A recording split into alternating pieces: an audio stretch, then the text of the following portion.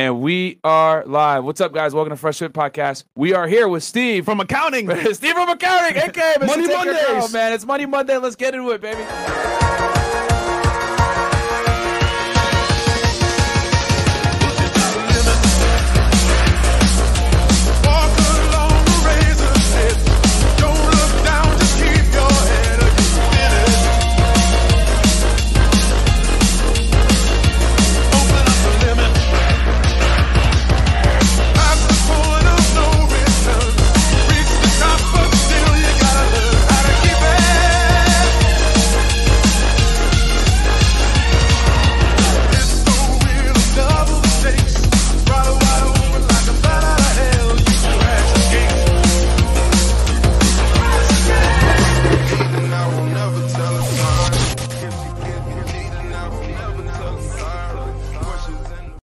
Hey, what's up, guys? Welcome back to the Fresh Fit Podcast. It is Money Mondays. We are here with Steve from accounting, aka My Accountant. We got a great episode planned for you guys today. We got the whiteboard out, so you guys already know time.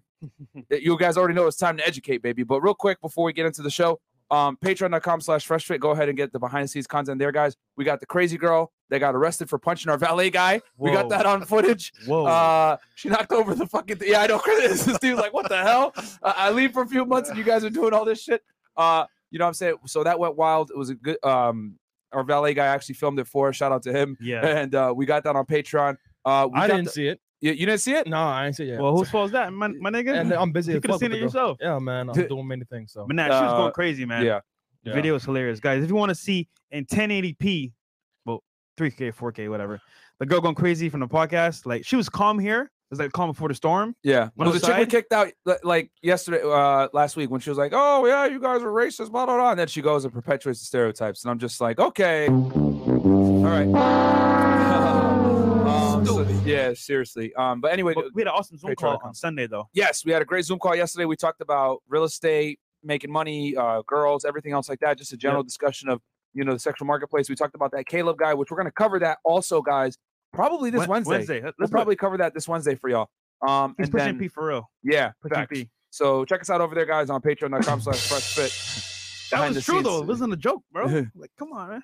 And then also, guys, check us out on Spotify, Google, and Apple Podcasts. Every single platform you listen to podcasts, we are there. Just make sure you wear headphones, especially nowadays, because we're public enemy number one. We are the villains, guys. Apparently. And then also get the merch, guys. freshfitpodcaststore.com. Check us out over there. We got all the merch, the hoodies, t-shirts, sweaters, etc. Who hurt you?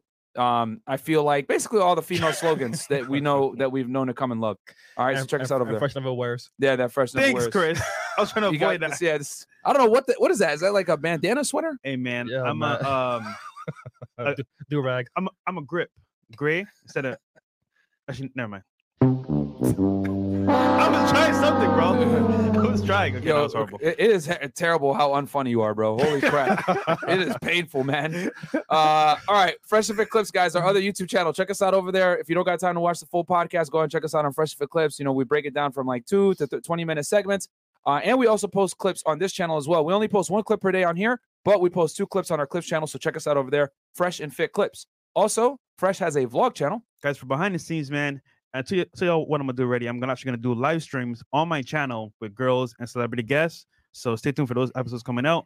And yeah, I'll do vlogs on the other channel for the most part. So shout out to y'all. 100K on the way. Let's go. Yeah. And then also, guys, Chris, you want to tell them about your stuff? Shout out to the merch gang, by the way. Great stream this weekend. Follow me on Aaron Poxon on Twitch. We did some good streams. Also, too, I graded my my gaming channel, acpgaming.com. So if I'm typing in the chat and you guys are confused, that's me, guys. Relax. I will release my first video this week. So tune in. Let's get it. And ladies, if you want to come on to our show, DM me and Aaron C. Poxon. Once again, this weekend, some of you ladies are DMing me with no pictures, private profile. Please unprivate your profile and make sure I can see you, because if I don't see you, then you won't be seen on the podcast. There you go. There you go. Do I see a leopard behind you? Speaking of seeing, what the hell? She's crawling in the corner. Oh shit. All right. So cool. And then what else do we got here? And also, guys, I got a new YouTube channel. It's called Fed It. I broke down the goddamn, I'm running K-Flock case yesterday. Shout out to somebody in the chat. Yeah, when I broke down the case, I actually went over because he ran from the cops, right? And he tossed the gun, and we found the area where he tossed the gun, and we showed the route of how he ran, everything else like that. Somebody in the chat said his name is Elflock now, and I was fucking dead, bro. So the chat is undefeated. And then like where he shot the guy, the name of the place was the Final Barbershop. Dudes was like, yo, he got his final fade. I was Damn, like, what the fuck, man? Yo, you guys are fucking hilarious, man. But yo, real talk, I hope, yeah.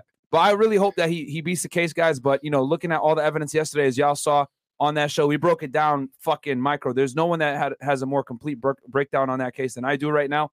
I pulled out the court documents that's never been seen before. And it was a really good show. Everyone enjoyed it. Thank you guys so much. We had a bunch of live people watching. The engagement was through the roof. So thank you guys so much for that. Love you guys. And I'll keep bringing on the heat. The next case I'm going to break down is the O Block case, okay? AKA Lil Durk's people, the RICO indictment that they got a month or two ago after the FBG duck killing. So stay tuned for that one. That'll be the next one I break down. But other than that, man, we got a special guest in the house. Steve from Accounting, man. Can you introduce yourself to the people? Appreciate it. Thank you. Back again, and I'm in the thick of things right now with tax season. It's we're kicking it off. We're in the thick of it right now, and I don't know how the hell I got out of the office and I made it here from across the state. But yeah, it's a pleasure to be back, and I'm here to answer any questions and give knowledge to your audience. And yeah, I'm here to help. I'm curious, how many clients have you gotten from the show, roughly? You think? I get a lot of people hitting me up on the DMs there. I mean, I would say at least maybe like, I don't know, 30, 40 at least. Damn. Yeah. And he never checks his Instagram. And he can only take on certain types of clients. I need help. So anybody in the chat that's got any expertise at that, I could definitely use your help. Can you tell the people a little bit about your background as far as like, I know you were involved in real estate for a bit. Yeah. You own multiple businesses with your accounting business, because he runs the business himself. He's an accountant, but he actually is the owner of his own company, and there's multiple locations, right? Yeah. So we have we're on the west side of Florida. We're in Bradenton and Sarasota. We've got 2 locations, and we basically deal with high net worth individuals, private business owners, mostly S corporations, small business owners, that is. And we do full gamut of services for them, whether it's full service accounting, CFO level type of services, tax strategies, payroll. We have a payroll company that we handle payroll for a lot of clients. And then prior to that, I had a large radiology, like portable X-ray company in the state of Florida. So we had just basically cars that went around with X-ray machines and ultrasound machines, and we went to like nursing homes and different type of medical facilities, and we would go on site and take X-rays of patients or ultrasounds or EKGs, send those to like the teleradiologist to read, and send the reports to the doctors that were ordering them. And then we sold that in 2012 to a multinational company. And then I went back into becoming, to being a CPA, and that's where I got kicked off my practices. I acquired a couple practices over the past couple years. Mm-hmm. And prior to that, I was in real estate, kind of what you're doing now with the residential rental properties, but mostly I was flipping them because it was prior to 2008, and the market was like, basically you'd go out and you get a property for like, they'd be asking for like 200,000, somebody come in and offer for like 220 or 225, above asking price, similar to what's happening now. But the banking system basically was giving anybody, with a and pulse this is you, money. and you were doing this. You were, if I'm not mistaken, buying, fixing, and flipping. This was back in 2006, 7 before the housing crash, right? Before the crash. 3 to like 7. Okay. I sold my last property in 7. I was hung on to one that we rented for a while, and then we managed to get rid of that one, luckily. Okay. Right before everything crashed. That was just luck. It wasn't like I knew what was going to happen to the market. I just happened to sell that last property, and then I started, right before the crash. Yeah. Wow. Yeah. that was just blind dumb luck. Yeah. But the thing was, the house that I lived in, I had bought right at the time, right at the peak, and then that went down. But we ended up staying in that house for years. Okay. And it went back up and up, right? Because you lived in it, it don't matter at that point. Yeah, I had a friend that actually came down from New York. He bought a house right at the same time, and then he bailed out after a couple of years. And I'm like, listen, just stay in it. Like 5, 6, 7 years, it's going to come back. Just really. And he wanted to bailing it, and it always amazes me how people like start freaking out when anything dips, like with crypto, with real estate, whatever it may be. And it's like, I want you guys to know that like you don't lose money until you actually sell. Exactly. You know what I'm saying? Exactly. That's called unrealized. Yeah. There's realized and unrealized. You don't like capital gains tax basically is only on realize when you actually like sell it. And that's kind of like the crypto course with Charlie and I think Miguel. They talk about. I had a pretty long conversation with him. I was telling him, dude, you need to get real estate, bro, immediately. Yeah. So when it comes to real estate, you don't want to be a speculator. You don't want to be a trader, like trading, buying short term and trying to flip it. It's a long term strategy, kind of like what you're doing right now with all your rental properties. Yeah. You don't have any. Even if some of those have appreciated significantly, but you're not looking to sell those right now. Even on a couple of properties that might have gone up $100,000 in just a couple of months. Yep. Nice profit for you. But I think your long game is to hang on to that, because over the course of 5-10 years, that's going to basically. And we're going to go over that in detail, guys. I'm actually really, really excited for this episode, because we're going to give you guys a bunch of reasons how, and we're going to be mostly heavy on real estate, but we're going to talk about other assets as well, other asset classes. And then on top of that, we're going to have a Q&A at the end. So this is your chance, guys, to ask anything you want. Probably one of the best accountants in the state about this stuff, man. He owns his own practice. He's been doing this for a while. He deals with, entrepreneurs, high net individuals. And yeah, I mean, Steve is the type of accountant where he's going to find a way. A lot of people say, oh, I don't think we could do this, whatever. He doesn't say no. He finds, let's try to find a way to say yes. That's legal. You know what I'm saying? That's legal, of course. Absolutely. Yes. That's legal. But you have to be, when you're an entrepreneur, just like you're aggressive with your business, you got to be aggressive as far as like, saving your money too. Because if you don't, or you don't know what you're doing, Uncle Sam will destroy you and take your money, bro. So this is why the rich stay rich. And we're going to show some of those tricks to you guys today. And also, really having real estate in portfolio is important for your growth, as for taxes and for wealth. So absolutely, yeah. It's I think and I think you had a stat on that. I believe like somewhere around 90 to 95% of millionaires, yes, all own real estate. Yeah, it's a huge asset portfolio holding for many of these high net worth individuals, and that's the same thing I see in my practice. Is basically the ones who have accumulated the most wealth over the longest period of time are all in real estate. Yeah. All of them. Yeah. And, no college degree required. Not trying to offend anybody there if you're going for a degree in something that, you need a degree for. But they tend to be the most wealthy people. Yeah. They're just smart. They bought low, held it, and boom, just time did the work for them. Yep. You know what I'm saying? All right. So hit some of these chats real quick. We got Venom233. For the record, the first caller on the early Friday show was not me. I was confused AF watching the replay. Y'all saying Venom was on the line. Okay, no worries. Johnny, $50 super sticker. Thank you so much. Johnny. I appreciate that, my friend. Are you guys on Rumble? $5 from Too Good Gaming. No. We are on but we are on Cameo. Then we got King Chris, $5. Fresh Fit, the most lit podcast, 22. We're going from 0 to 1 million fast. So watch the throne. Shout out to Fresh Fit fam and Steve. Yes, guys, we have hit the mainstream officially, bro. We got YouTube channels that are like 10 times bigger than us talking about us and stuff. Yeah. So it is what it is. Okay, so that's a little bit about Steve's background, guys. What he used to do, and obviously, as you guys know, he's me and Fresh's accountant as well. He's helped us quite a bit, especially with taxes, saving money and being able to purchase things in a in a strategic fashion. For example, we bought the Range Rover last year. That was all a calculated plan, being very tightly coordinated with Steve as far as like turning that liability into an asset to help us save some money. So, and we can go over that as well today. But can you tell us a little bit about because the last time we were on, we were taking was Biden in office yet? I don't think so. He was just coming into office last time you were on here. Yeah, and we were talking about the updates. No, actually, no, I was after. Okay. They were proposing that it was his first year of the administration. They were proposing that the changes. We didn't know whether they're going to be instituted retroactively last year. Yes. Which in most cases they don't, but then, so let's talk about that. So we're going to break down some of these new tax laws, by the way, guys, that you should be aware of that people aren't really talking about. They're more concerned about this beer bug, but these are some other things that you guys probably want to know about as far as these new tax laws that came out under the Biden administration. So, I think for your audience right now, because there's going to be a lot of like maybe single filers. I would imagine that would be your base with a young men. I think 3 of the major ones that I kind of identified right now that I think you guys are going to probably face. Get your notebooks, guys. Yeah. Is going to be the economic impact payment. Okay. That was a stimulus payment that everybody got. Okay. I don't know if you get it? Did you get $1,400? No, I didn't qualify. Okay. Yeah, you were. Oh, yeah, that was last year. Yeah, what am I talking about? So anyway, so if you're below $75,000 and you filed in like 2019 and 2020, then you would qualify for the stimulus payment. Mhm. A lot of people got them like in January, February of last year. And I saw in my practice prior to that where they were doing the $600 and all the other the first stimulus and the second stimulus. Everybody forgot to. A lot of people didn't check their accounts because it was direct deposit and they didn't realize they had them in there. So we asked them. We made a point of asking them, did you get the payment? Did you get the stimulus payment? A lot of people forgot they got them.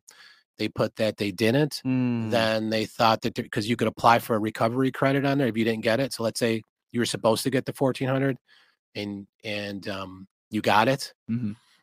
And then you go to file your taxes this year and you forgot that you got it and you tell your accountant, no, I didn't get it. Or you filed that you didn't get it. And then it's going to give you a recovery credit of $1,400. So it's going to add that to your refund. And which that's considered earned income, isn't it? Well, Is no, that it's not. taxable? It's not that it's income. It's Okay. a lot of people were getting letters and they were saying that their refund was reduced or they maybe owed because they were calculating that they got it. It Okay. caused a lot of problems. Okay. So that's one that you guys want to be very careful. Check your bank accounts. If you qualified for it, if you're $75,000 or less as a single filer, check your bank statements going back to January or February of last year. You would have gotten $1,400, and if you got it, then you don't put it down on your return this year. And if you didn't get it, then you have a chance to get it, and you put it that you didn't get it, and you'll get it with your refund now. Bam. There's So some that's sauce for that's you. one that I know people are going to have. That's going to be a problem for people. And I think the other one is I don't know if you got like people with dependents and you get the child Kids. tax credit. So that's gone up. But what they did last year is if you have kids and you filed for 2019 and 2020 with your dependents and they were below a certain age, then they started giving everybody automatic payments like starting in July of $300 or $200, depending on what type of dependent you had and what the age was. And that people started getting the payments in July direct deposited in their accounts. So now when you go to do your return, you can't, and if you got those payments for the 6 months last year, you can't double dip and you can't say that you didn't. You have to report that you got them. And then you have to consider that as the child tax credit, because if you didn't get them, then you could get them now. But if you got them, you have to factor that in there, and that's going to screw a lot of people up. You're going to see a lot of people. And what's the name of that one? That's called the That's the Advanced Child Tax Credit. Advanced Child Tax Yeah, Credit. Okay. ACTC or something. Okay. So Yeah. listen up for you guys out there that might have children. So that, that's going to be an issue too. That's one that is going to cause a lot of Are problems. you breaking laws if you kind of like forget that you got it as well? They'll know because know. there's a website too, and I'll probably have to post the link. I'll give it to you guys maybe later. You guys can put it in your chat or whatever. Where you can go there, and I think people had to go there and apply for it, to start getting it, or maybe say that they didn't want it. So there's a specific site that you can go to, and then everybody's supposed to get a letter to say this is what you got, to remind them to give it to their tax preparer. But that's going to be another issue. I think that a lot of people are going to wind up making mistakes on. Okay. So these are things to look out for, guys, on your taxes for 2021 when you're doing them. And then the other one, there's only three I think that would pertain to your audience is if anybody was unemployed and got unemployment compensation. I know in 2020, if you got anything below $10,200, you didn't have to report it as income. Okay. Obviously because of the pandemic. They got rid of that now. So in Okay. 2021, if you got any unemployment compensation, it's fully taxable. Okay. Wow. All right. Yeah. So that's something to keep in That's mind. one that they kind of like, yeah. Oh God, man. Okay. All right. So for all Yeah. you guys out there that were trying to get somebody, save somebody off the unemployment, I gotta pay tax on that this year, not last year, but this year you do. Okay. And then was there anything else that you want to? So so a quick little Those recap are of that. three, yeah. 3 things to worry about in 2021 as far as like filing your taxes and making sure you don't get a hiccup here is the first one was called The first one was called the economic impact payment, or Okay. they call it the stimulus check. Bam. Hey, did you get your stimulus check? Yeah. And that was $1,400 for last year in 2021 per person. Yep. Per person. and then the second one. And then the other one's going to be the advanced child tax credit, Okay. where people started getting those in July of last year. Mhm. They were gotten anywhere from $200 to $300 a month. Mhm. and that was getting your child tax credit that you normally would get at the end of the year. Mhm. You were getting it Monthly. ahead of time, advance. Mm. Yeah. And then the last one would have been the unemployment compensation they did away with. So it's any unemployment you got in 2021, you have to include it. Okay. Unfortunately. Yeah. The 12 Dirty Dozen IRS. Did you want to talk about that too? That's kind of like, yeah, we can get into that like a little bit later. I think Okay. that's, yeah, All right. we That kind of comes in segue later. into like some of the things that they're like kind of going after this year, and they're beefing up their audit staff, and there's a couple strategies in there. And we had talked about that, I think, in private on some of the, like, not that anybody did that strategy, but Mhm. there is one particular one that was a pretty good strategy, and I think that we should talk about that one because Okay. it pertains to real estate. Okay. So And you want to businesses. transition over to the real estate now? Yeah, well, there anything else? I think the major thing that you wanted to talk about is, in particular to your situation, Yeah. is on the rental properties Yes. for the cost segregation. Yes, Which is a depreciation and huge- cost segregation. yeah. So, all right, so we'll switch over to real estate now. All right, so those were some things that you guys wanted to cover as far as, like, your 2021 tax returns. Any chance to catch up with Chris? Or Yeah, we have some. okay, I'll read these real quick, and then we're gonna go into real estate. And guys, this is gonna be the secret sauce on The best part. This is going to be how the wealthy stay wealthy, why guys like Grant Cardone, Robert Kiyosaki, Donald Trump, etc. This is why they don't pay taxes. What I'm about to show you guys, or actually, excuse me, what Steve's about to show you guys right now is deadly, okay? And it's all legal. This one is a good one. $20 edited regarding the advanced child tax credit. What if you had a child born this year but didn't get a tax credit for them? Can you claim that on taxes? I'm sorry, I wasn't even. I was looking over that. Yeah. Okay, So he goes and that's from edited DT. Eddie DT. And then I hate my job for crypto taxes. Are you going through every single transaction to calculate how much you owe? I hear some people are waiting for more regulation clarity before paying all their crypto taxes. Wondering about your thoughts.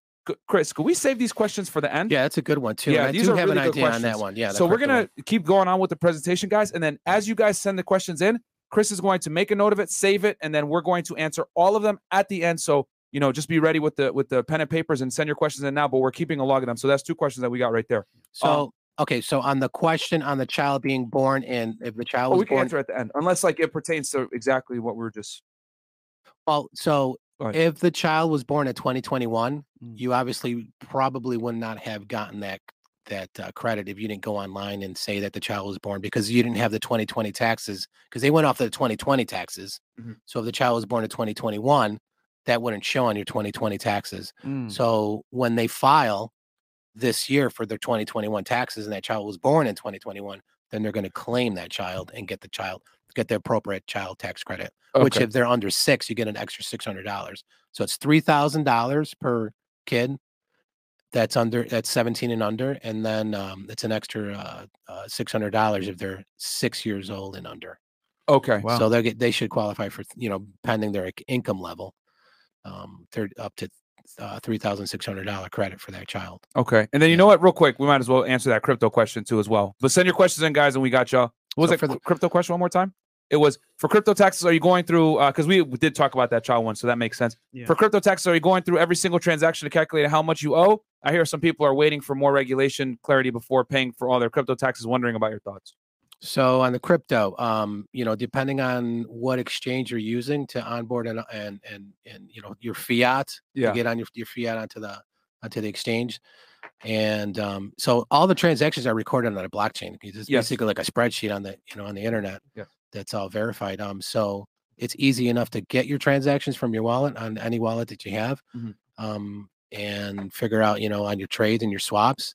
But if you're not cashing out and you're just hanging on to it and it's going up in value, then there's really, it's unrealized. So there's no tax consequence to Yeah. that. It's not until you cash out till maybe USDC or something like that, and you take it off the exchange, and then you have a reportable transaction there. That's a taxable event once Yeah. you sell it and like you cash out. So you buy Ethereum at 2,500 and it goes up to 5,000, and you cash it out to USDC and you take it out.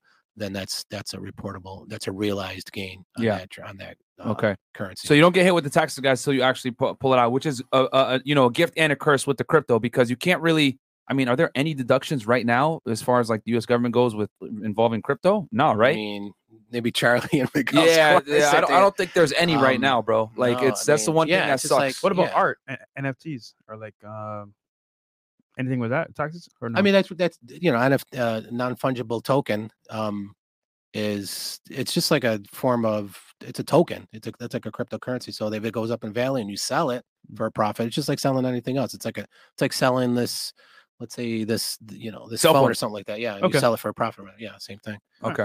All right. It's just digital. Yeah. So real estate. Fair enough. Yeah, that's why real estate's the best, man. Like, crypto is great for like appreciation and everything. It's really quick real gains, but it's like just as fast as you get those gains, Uncle Sam is just waiting with his fucking handout to take the gains from you with the the capital gains tax. Yeah, when you cash out. a lot of people are just seeking out jurisdictions like, hence Florida. That's why Yeah. they're coming, because they at least can save on the state taxes. Yeah. Not necessarily the federal, but they're looking at places like Puerto Rico and like, Yes. Shout out to Dubai, Logan Paul. Yep. yeah. Lot of people Because moving they're, the tax benefits there are for capital gains, are tremendous, and you don't have to give up your citizenship to go there. Can we break down that Puerto Rico thing real quick before we get into the real estate? Yeah. What, Puerto Rico.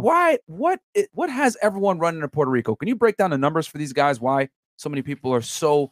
I mean, because it's crazy to like. I don't know if a lot of you guys been to Puerto Rico, but it's not the best place to be, man. It's fairly dangerous. You know what I'm saying? There's a lot of gun violence there.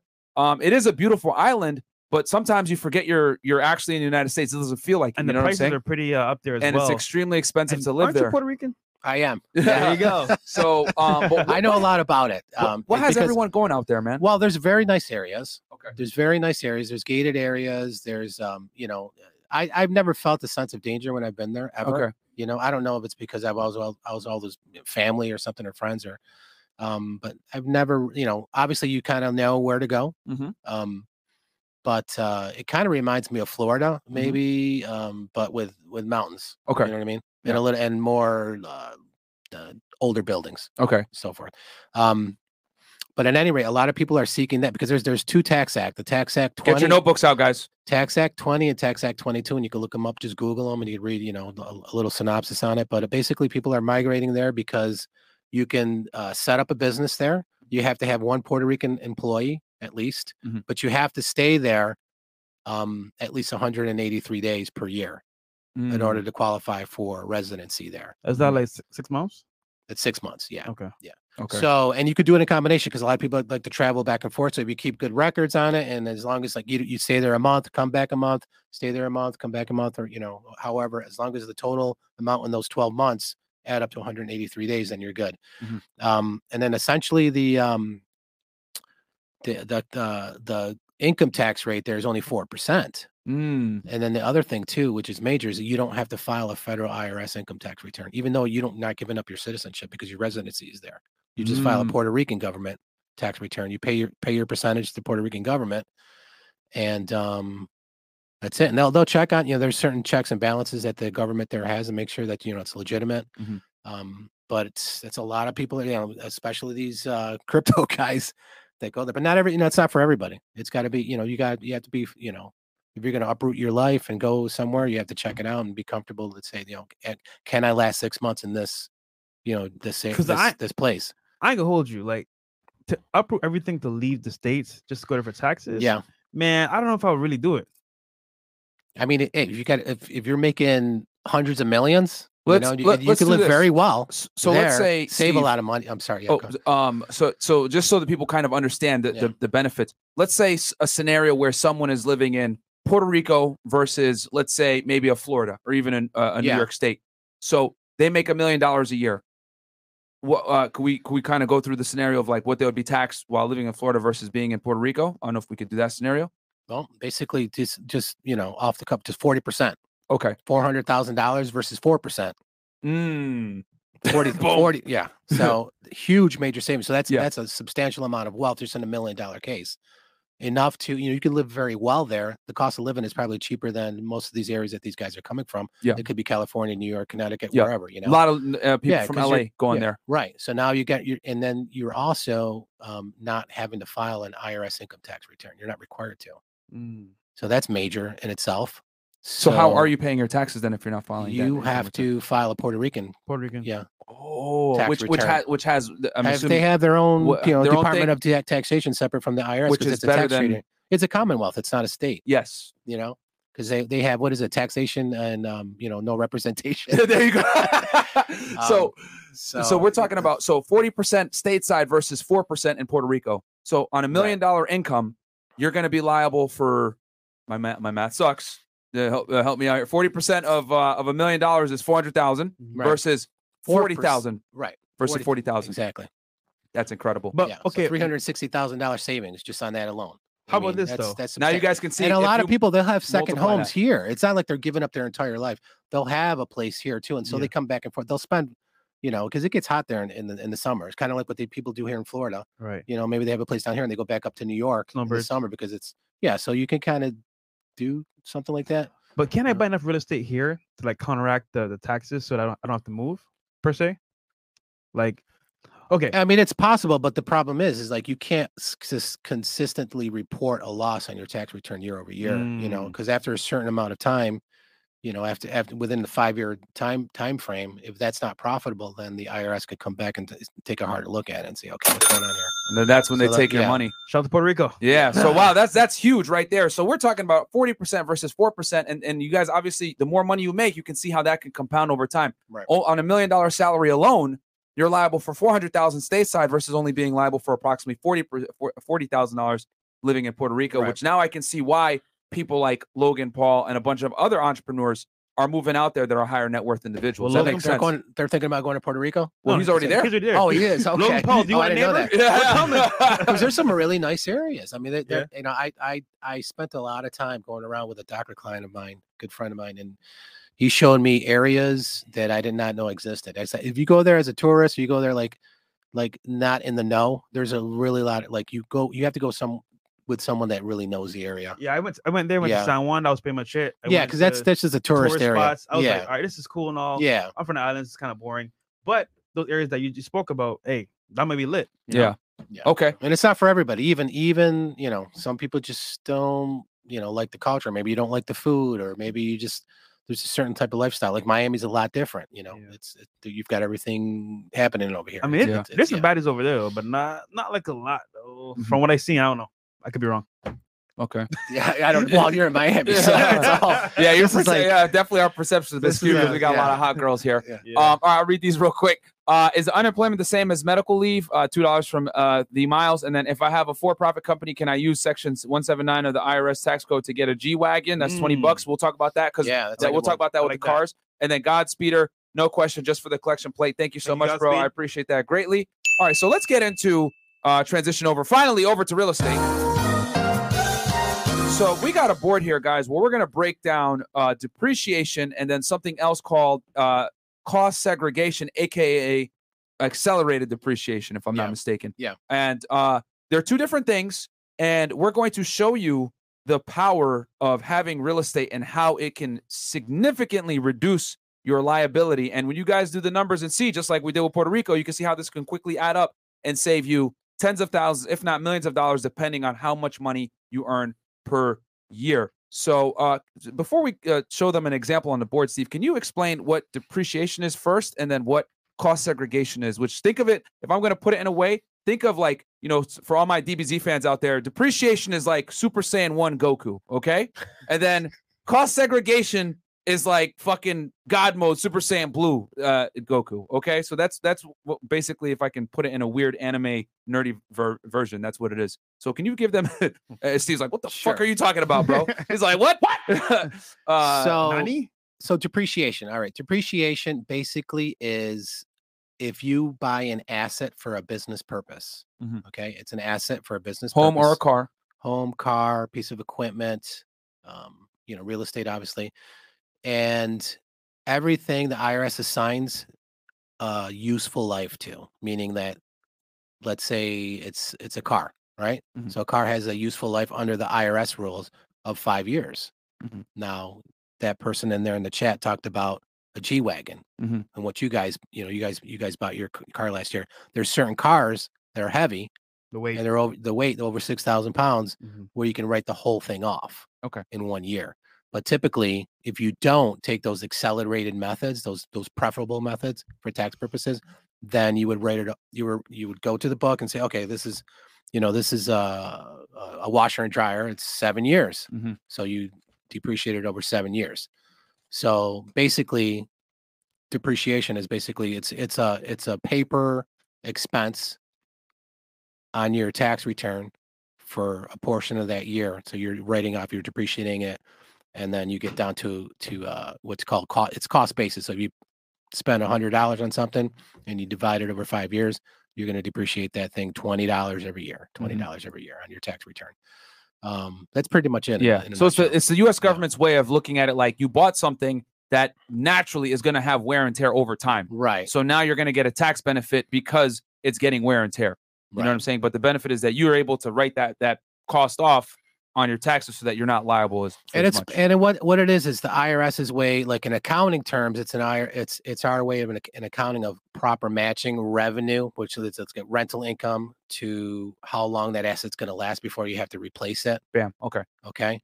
And then the IRS says, okay, well, we're not going to let you write everything off on all your assets. We're going to select certain assets that you can do that to have, like for instance, that we're going to talk about here with the cost segregation is pretty powerful. And you'll see in the illustration, like how much that really saves you in taxes. It's tremendous.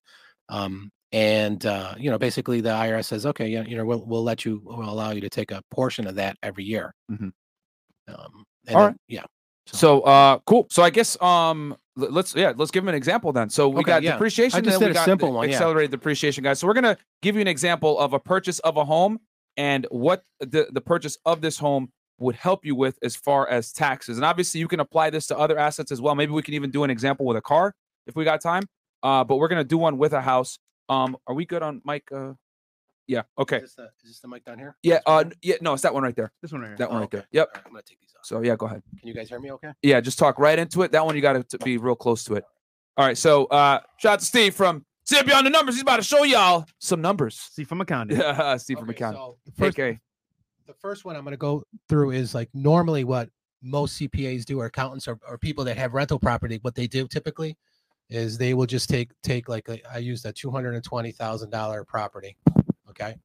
And I think Myron, you had a property very similar to this one. Yes. Similar, At 260. So this is very similar. Yep. So what you do is you have to break that property up, okay, into its component pieces. So we always allocate a piece of it to land. So let's say in this case, we're going to take 10% of it and we're going to put that as land. Okay. And then now you have $200,000 left over. Yep. Okay. That you have to depreciate, right? Let me put a little on here.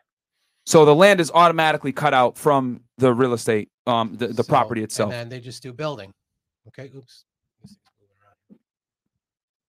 So they just do building, right? Yeah. This here, land you don't depreciate. Yep. So there's zero depreciation on it.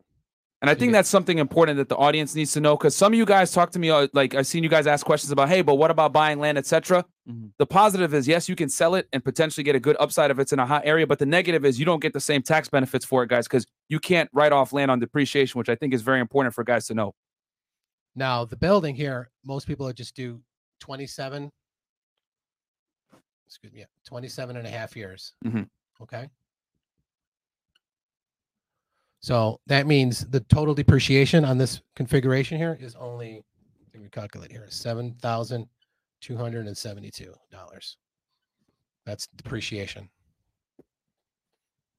That's what you would get typically. This is probably like 75 to 80% of accountants or tax preparers will do it this way. Okay. Now, if you do a cost segregation, you don't have to spend hundreds of thousands of dollars. Like some people buy commercial properties and it's multi-million-dollar properties. They'll spend thousands of dollars on a engineer to come out and do a cost segregation study. Okay. In your case, you could just. So this is basic depreciation right now, right? This is an example of basic depreciation. This is the basic one. So let's go over the numbers real fast so that people kind of know and they know what's going on. So this is basic depreciation first, guys. So you bought, purchase price is $220,000, okay? And for this example, all right? And then 20,000 of that is considered land. So that is that what 20% or 10%. 10%. Okay. So 10% is automatically deducted, guys, off of land. So now that leaves you with the building price of 200,000. And what you're going to do is you're going to depreciate that over 27.5 years. And what that does is that leads you to what $7,272. And that is basically put against your earned income to bring your liability down, correct? So you take that as a depreciation.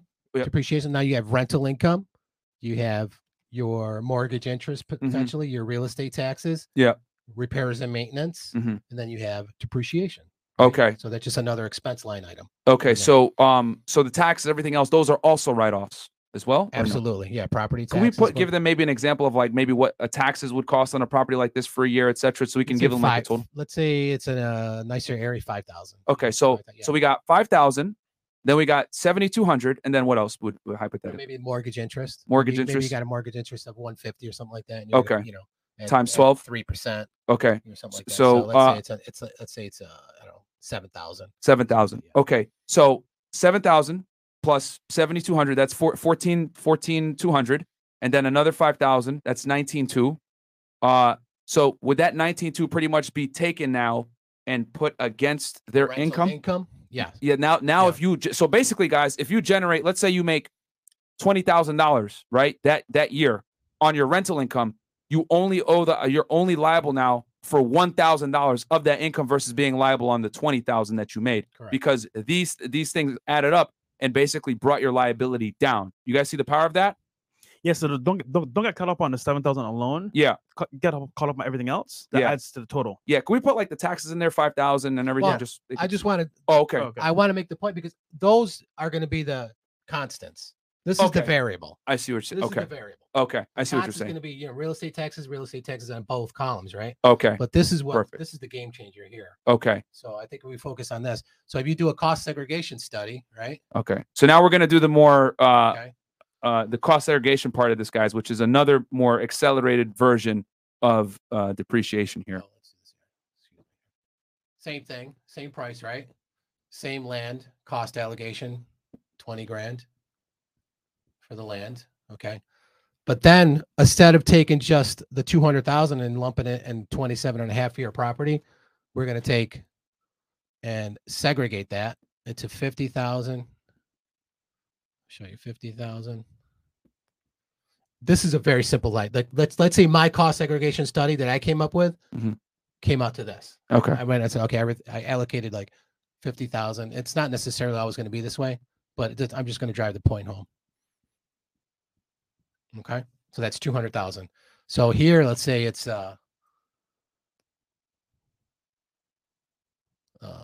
like appliances or something. Obviously that's high. Or let's say roof. Let's say roof. Yeah. It's basically anything that is non-structural, guys, is the big Roof. takeaway here. Okay. Let's say this paint. is let's say this is electrical, okay, which will be all the electrical components of the house. Okay. And floors, let's maybe. say, let's say this is let's see, what did I have on these here? AC windows. Let's say let's say windows or something like that. Okay. Windows are expensive, man. God damn. And now this I'm just going to call it improvements, okay? Especially hurricane impact windows. Okay. So now let's say we did here 15 for the roof. Okay. Let's say we did 10, 5, and then here 0. And then we'll get to that one, okay? Because we could take bonus on here, okay? So if we use these numbers here, now we've got depreciation of. Here, can you just talk to Mike, Steve, so they can hear you? Sorry about that. Yep. So we got depreciation of for the roof at 15. I think I did this wrong here. You gotta help me out with my eyes here. Okay. So we got the first 50. Wait, hold on, 50,000. Yeah, I got it here. All right, so let's say I think 15. 50 at 15, right? What's your total? Yeah, so we got 3 for there. What was the other one? We're just lining up the numbers for you guys real quick so you can see kind of like how this works. And this will be 10. Give you examples of like, but essentially what it is it's 5, sorry. it's essentially non-structural fixes to the house, guys. 10. Okay. Back to And high this will school. be 0 because we're going to take this as bonus. Okay. So in this case, we got 65, 68, 333 And then in the bonus. depreciation expense. Versus if we didn't do the cost, only 7,000. Okay. So it's about a $61,000. Okay, so let's walk them through that difference. so that they completely understand. Recap. Yeah. Yeah, let's recap that real fast. So now, we showed you guys how basic depreciation works. Now we're going to talk about how the cost segregation version, which, like I told y'all before, is the Super Saiyan Blue version of depreciation, how that works so that you can more aggressively, deduct and cut your liability down. So can you walk them through the numbers real quick with the cost seg on there, Steve, please? Okay, so basically I took this roof at 15 years.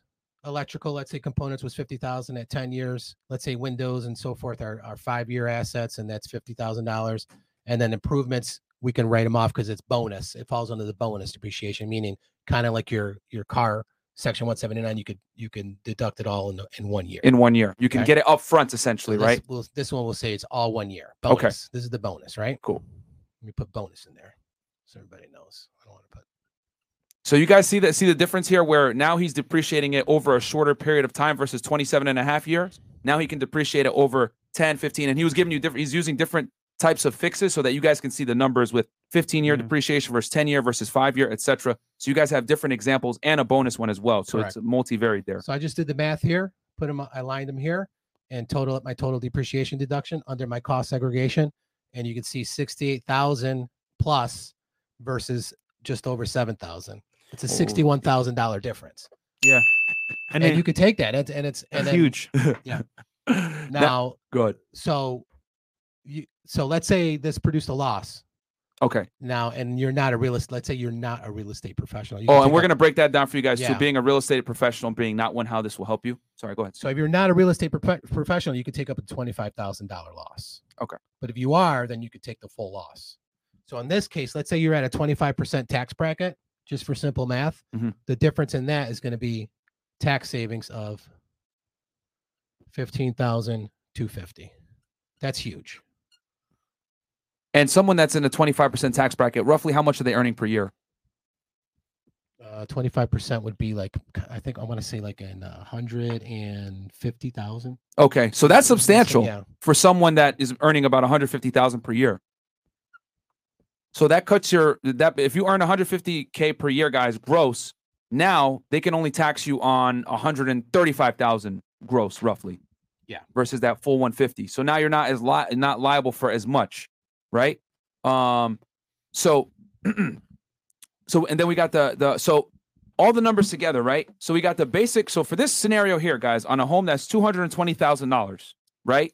You got, and we'll walk you through it one more time because I want y'all to really understand this, because even though I'm terrible at math, maybe you guys will get it when I go through it. So the house, right? The basic. So you got two things. You're burning the candle at two ends here. You got $220,000 on the purchase price. Immediately, 10% goes out the window, right? Because the home is on land, obviously. Then now you only are left with the building, which gives you $200,000. You depreciate off that 27.5 years. That leaves you with $7,272 that you can now use against your income to kind of offset it, right? Then you take that same scenario and you can almost like double dip and do cost segregation, which is a more aggressive form where you're depreciating the things in the home that are non-structural, such as a roof, electrical, windows, etc. And you guys can see the power of it. That now has brought his liability down by approximately $68,000. So you combine that $68,000 with the $7,000, and then the taxes, which we figured out would be like what, $5,000, right? So I think we worked it out to like $19K or something like that on the basic depreciation. Yeah. So basically, you would add this to your total. Let's say all the other. You can take that mic if you need to. Let's say all the other expenses were like 20 grand. Yeah. Right? So 20 grand. This would be $27,000 deduction off your rental income. And if you had $50,000 rental income, then you got a profit. Yeah. Right. This one would be adding $20,000 to that. And if you had $50,000 income, it's going to produce a loss. Okay. On that one, because those expenses are going to stay the same whether you do cost segregation or not. Mm-hmm. So you just add up your regular expenses for all the other stuff. So if your regular expenses, like for real estate taxes, for insurance, for repairs and maintenance, for property taxes, I think I said, in mortgage interest. Yes, mortgage interest. Yep. Let's say those all add up to 20 grand. Mm-hmm. We add that with the depreciation expense. That's 27,272. Yep. Right. But if we had 20 here, that's 88. Bam. Still the same rental income. One produces still a profit. and you're paying tax. The other one, you're at a loss. So just so people understand, is it better to be at a loss or profit for taxes? Well, for tax, I mean, obviously, it's better to be at a loss. But for business purposes, Mm. you don't want to be losing money. You want to be making money. So, I Right. mean, yeah. But if you could take advantage of the tax laws and, pay less in taxes, that's the name of the game. And this is what a lot of real estate investors do. And this is breaking it down category by category over a period of years, so you can get the best amount for depreciation, basically. So that's pretty good. So I mean, Go ahead. you could see basically now just you buy let's say you buy a building for $2 million. yeah. You can see how that is Yeah. pretty impactful. How that would Or be let's say crazy. you have in your case you got 5-6 properties Yeah. you're doing this on, and then you can declare yourself a real estate professional. Bam. And can we talk about how someone would go about? So guys, just on that scenario, basically he just showed you guys how he wrote off $88,000 off of his tax returns. So now he's not liable. He was able to basically bring his liability down $80,000, which is huge. Yeah. And that carries Not- over it's to not- next year, right? It's not the liability. It's Sorry. the liability. Yeah, because you at 25% in this scenario, at 25%, the difference between those two expense line items, if you're a 25% effective tax rate taxpayer, in this case would be $15,000 tax savings. There you That's go. your Okay. liability That's- saving, yeah, there you which go. is huge. That's Yeah. huge For Just someone at one property. 150,000, yeah. But Now, this is someone that's not a real estate professional. right now, multiply that by 4 properties. Okay, Crazy. so that's 60 grand. Yeah. And guys, you don't have to do this math yourself. Obviously, go to a certified accountant that can help you with this process. Yeah. But just so you guys can see the background of why he does what he does. Yeah. Don't Yeah. get too caught up on the numbers that I use Yeah. up here because this is just very simple, man. I'm just trying to drive the idea home. Obviously, this scenario What the wouldn't potential be. is. Yeah, this is not going to be exact numbers. Okay. Yeah, but it's And gonna. then It'll be the formula is similar to this. Yeah. okay. And then I guess so the real estate professional, sorry. So to be qualified as a real estate professional, you have to have at least 500 hours or more in a particular year devoted to that activity. So it's called materially participating. So that's kind of the benchmark there. What are the benefits versus just being a regular? Well, because in this case, let's say you have a 20, in that one scenario, let's say one produces a $50,000 loss. Well, if you're not a real estate professional, you're going to only take up to $25,000 of it, okay. So yeah. Versus being able to take the whole thing. So how would someone go about making themselves a real estate professional so that they can enjoy the full benefits of They just of got to this? substantiate that they have $500 or 500 hours or more in one calendar year. Okay. And how would they be able to Devoted. prove it? Would be by amount of homes they own, A the lot doors? of Would it yeah, be- I mean, in your case, you got 6 properties, and you're managing multiple properties, and you're calling, repairs and maintenance, and collecting rents, and seeking out other investment properties too throughout the year, and devoting hours to that as well. Yeah. It's pretty easy to add up 500 hours if you have 4 or 5 properties. Yeah, if you have multiple Yeah. properties, you can easily rationalize. Usually hey, I'm a- IRC is like, because it's a Schedule E, and then you've got columns for each property. So if you see, 3, 4, 5 properties, it's pretty easy to substantiate that. Let's you're say real- someone yeah. can only save up to buy maybe one property in a year. How would they go about? I making would themselves- say, if they go about like maybe getting their real estate license. Okay. Okay. That's one a way. big one, because then you could substantiate that you're trying to at least work in that field. So Mhm. that would be another way to do it. Okay. Maybe anything to do with like rehabbing a house, or maybe documenting when you go out. And I know a lot of people do like drive for dollars or something like that, or people that basically go around and like look for homes that are like distressed or have owners that pretty much want to sell. Oh, like whatever. rehabs? Yeah, okay. it's spending time doing that. I guess maybe they'd be Yeah. able to document that. Does the IRS check that heavily if you try to? It depends, Okay. because if if you have a really substantial loss to offset, then they might look at it a little bit more closely. Yeah. Okay. So you got to kind of like be a little bit realistic about it. Okay. And because I think, the importance here is to show that like if you're a real estate professional, and now you can, I think the biggest thing, and correct me if I'm wrong, Steve, here is when you're a real estate professional, let's say you own a business and you're a real estate investor, you're able to take that money that you make from your business and the money that you make from real estate that you're depreciating can also be used to offset your business earned income versus just your real estate Right. income. That's when it become an issue, is when you have 2 competing types of lines of business, so they say, okay, one has to be, which one really is the materially participating. So that's really where you have to like document your activity okay. and your hours into that. And then there's ways to do that. Okay. There's certain checklists that we go through and we substantiate that. One thing I like most real estate professionals to have is their real estate license. Are we at least working towards it? Okay. Yeah, That's an easy which one. it's pretty easy to get. I mean, it's not.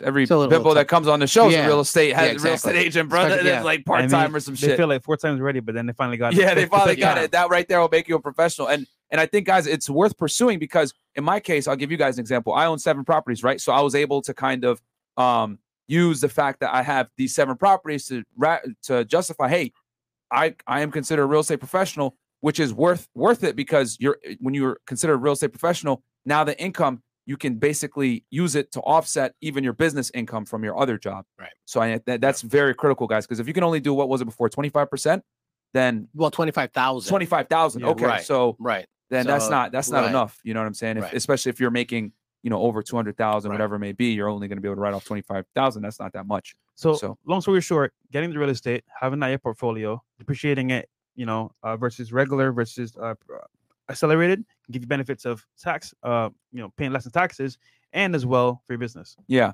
And I would say, just a quick side note, for commercial, it's, if I'm not mistaken, it's 39 years versus over a 27 and a half year schedule. Yes. Correct. Okay. Yeah. And and real quick with the commercial, is it can you be a little bit more aggressive? I'm assuming since it's commercial, because they're it's more bigger. Yeah, more there's aggressive on like something with cost segregation. they really break, like, that's really like, most commercial properties are going to be a lot more than like a typical residential, I think, in most cases. And then that's where it would benefit you to get an engineering firm that specializes in cost segregation studies to come out and do one, Okay. because they will take the nuts and bolts and everything. They come out with a tape measure and I they mean, actually they get so because you're spending a couple $1,000s, it's well worth it because the tax savings in this. Let's say you spent $3,000 on a cost segregation study. I mean, you're saving 15 grand in this scenario. That would definitely be worth it. Yeah. So you can only imagine And doing if you it got on a commercial multiple, property right, worth a couple million. Now we're talking, you spent $5,000 to bring, some guy out with a protractor figuring out which you're gonna, could write off, but that could potentially save you hundreds of thousands. Right.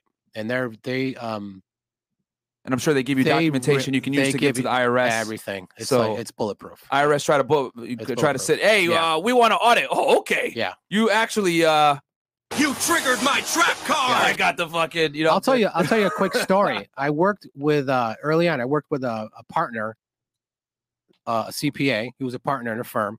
His wife was a PhD.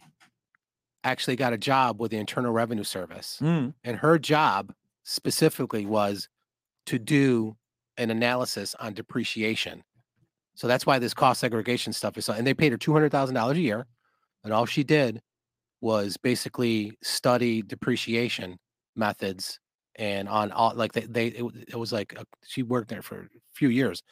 Huge amount of money that they invested. This would have been back in 2013 or something like that. And as a former government employee, guys, no one really earns $200,000 per year unless like you're in Congress and stuff. Yeah. You know what I'm saying? That's extremely high for a government employee. They shipped her out to Washington, D.C., and she spent like literally like working on this stuff. So the people that work in this cost segregation industry, they adhere to, like, they came out with all of this, basically all the rules of all the depreciation and all the component pieces, everything's on so those cost segregation study firms, they adhere strictly to those regulations. The regulations of the IRS there. Damn. Yeah. Okay, bulletproof, man, bulletproof. So you guys can see, obviously, when you're buying like bigger properties or whatever, it's worth it to hire someone. On my scenario, we were able to just do it, regularly. Yeah, you basic. did. Yours, it's a mini cost segregation study. You don't need to hire somebody to do it. Yeah. You just kind of do it on, Yeah, so we did it very, like, as you guys know, I talked about this before. I bought a property. I actually closed on a property, $265,000. Right, I bought it cash, because I needed to get it done before the tax year ended, and I didn't have time to get a loan. So bought it cash, $265,000. And the reason why I did it was because it was recently rehabbed. It was a turnkey property, and turnkey, guys, means it's basically ready to go once you purchase it. So I bought it. As soon as I bought it, I called Steve. Hey guys, hey Steve, I purchased it. This is, the address, etc. This is how much it's worth. And what Steve was able to do is he was able to use, the depreciation, which he just showed you right there with the example at the 27.5-year scale. And then we're also able to do the cost segregation as well and that was able to knock off a bit more as far as like what I would be, I guess, liable for. Right. So that's the importance of it, guys. Why it's like it's so deadly. Not deadly, but it's so important when it comes to helping you out with your taxes. Then we also made myself a real estate professional, so I was able to deduct the full amount over $25,000. And all I'm gonna say is I would have had probably double the tax bill had I not purchased those real estate properties this year. Right. And in your case, on those properties, a lot of those were like improved. Yeah. So a lot of those improvements to those properties have better depreciation. Yes. To take. That's the key there on those. Yeah. So I think we talked about that. Thank you for mentioning that. Yeah. That was a big one because I think you went back to the previous guys and they could really So they had all of it documented. So this is what I did, guys. All right, I'm give you all a little bit of secret sauce here. I purchased the houses, right? Basically turnkey, and they were all recently rehabbed. So what I did was I contacted every seller I purchased the home from, and I asked them, listen, roughly how much did you spend on fixing the home? And they have no point to lie to me at this point because it's like I already own the house. It is what it is. And they gave me rough estimates. We basically rounded down, right? And we were able to use those rehab costs of what they spent their money on to go ahead and offset my taxes. Okay, does that make sense? And then on top of that, remember, guys, when you purchase the home, let's say you get a loan and you only put $100,000 into the home. The home is worth $400,000, so you only put 25% down. Guess what?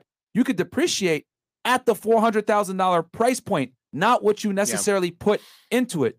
You guys understand that? I'm gonna say that one more time for y'all because that's really powerful.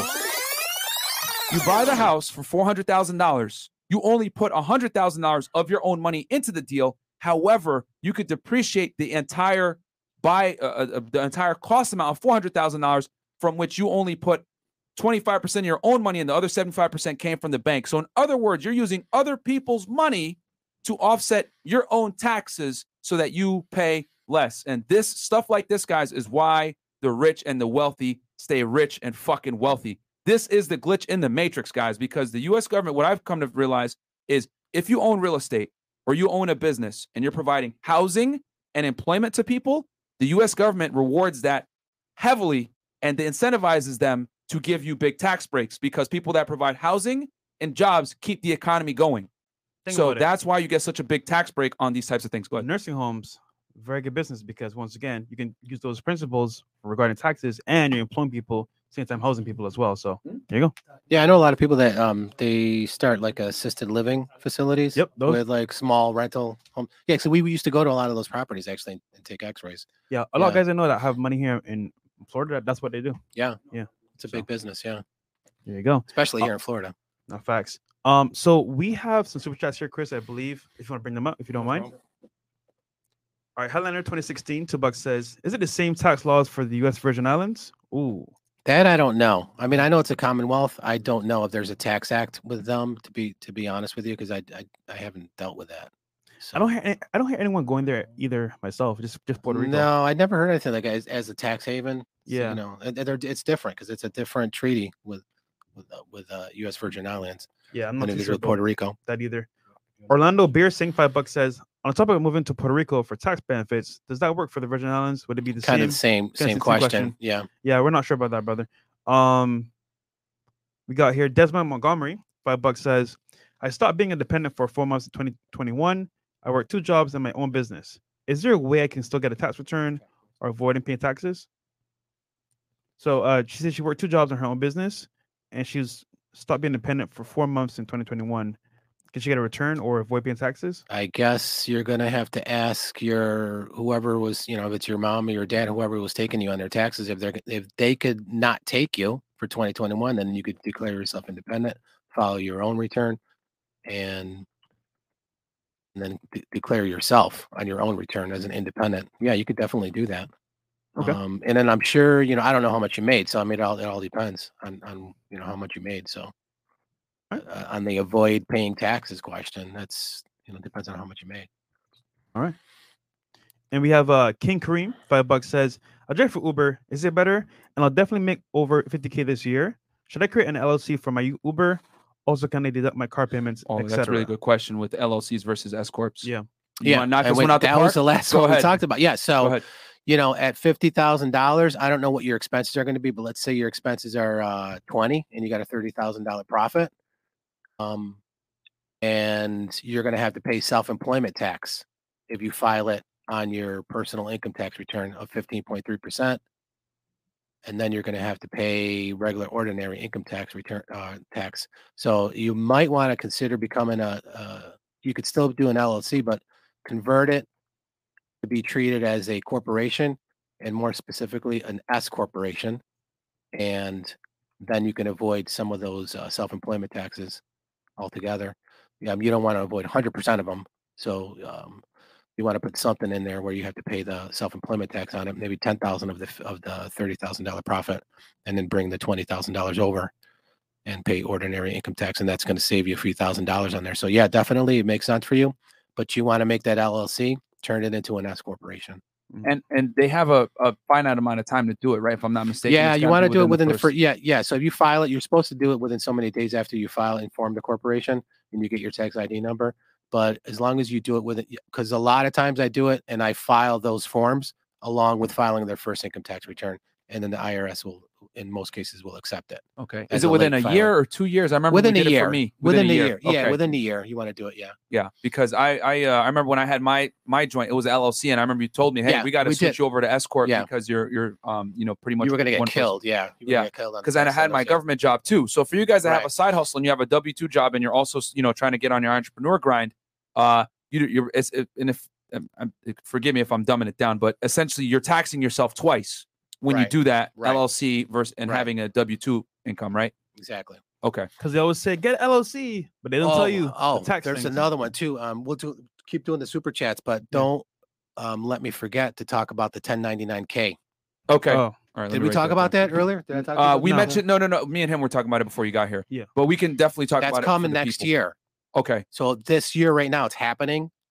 And we'll talk about this. We could talk about it now. Okay, so let's break it down to 1099K because I don't even know what this is. So okay, so like for instance, like you get Zelle, you get Cash App, you get Venmo, etc. Okay, so if you have a business and you're getting those forms of payment, those payment providers or processors had to give you a 1099 every year.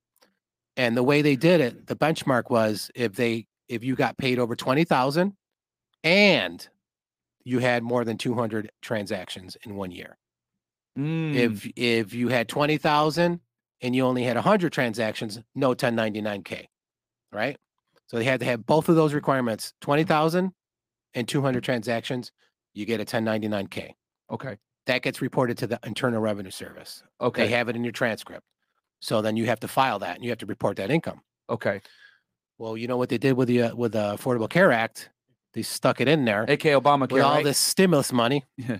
Oh, that's the Obamacare. No, the latest one. I misspoke. The one that they just passed under Trump administration. With the stimulus. Biden? No, the stimulus package. Okay. Okay. Go ahead. They snuck it in there. Now, what they're doing is, if you have a business account and you're collecting any type of, Zelle or Cash App or Venmo or anything like that, if it's over $600 and it's one transaction, you're going to get a 1099K.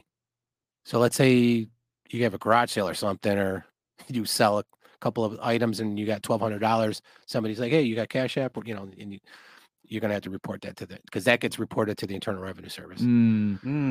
Big difference. That's interesting because there's been probably a surge in payments being done through Cash App, Zelle, or these because of the pandemic. Essentially, a lot of people started digital businesses. A lot of people started using these type of payment processors. We're in the gig economy, so everybody's working from home remotely, and you got your websites over there. That's, a lot of your guests there. They're selling feed pictures that you chicks are getting caught now. Literally. All right. Y'all getting them Cash Apps. PayPal. The IRS is coming, God damn it. PayPal too. You know what I'm saying? PayPal too. Rumor, PayPal right? too. Yes. There's a rumor about if you put an emoji as the description, for some reason it wouldn't register as like a transaction. I don't know if that's maybe true that's a hack. We're gonna have to try that. I was like, what? Maybe test it. Test it. Yeah. Stop typing. Keep good records. A description. Just put an emoji.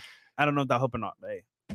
Interesting. I don't know. Who knows? Because they haven't produced them yet, though. Can They you imagine haven't somebody's produced like, them yet. oh yeah, I'm just gonna put emojis on all my shit. I'll be good, bro. I ain't never gonna get in trouble. Next thing you know, FBI, open up! you know what I'm saying? Exactly. I thought that was hilarious. Yeah, I You don't know get about dragged that. away in cuffs and shit. Where'd you hear that from? It was some meme going around. I don't know, Really? man. Some Okay, random thing yeah. on social media. Sounds like shit. So. Okay, let's hit some of these chats. And guys, do me a quick favor, man. We didn't want to stop the show for likes.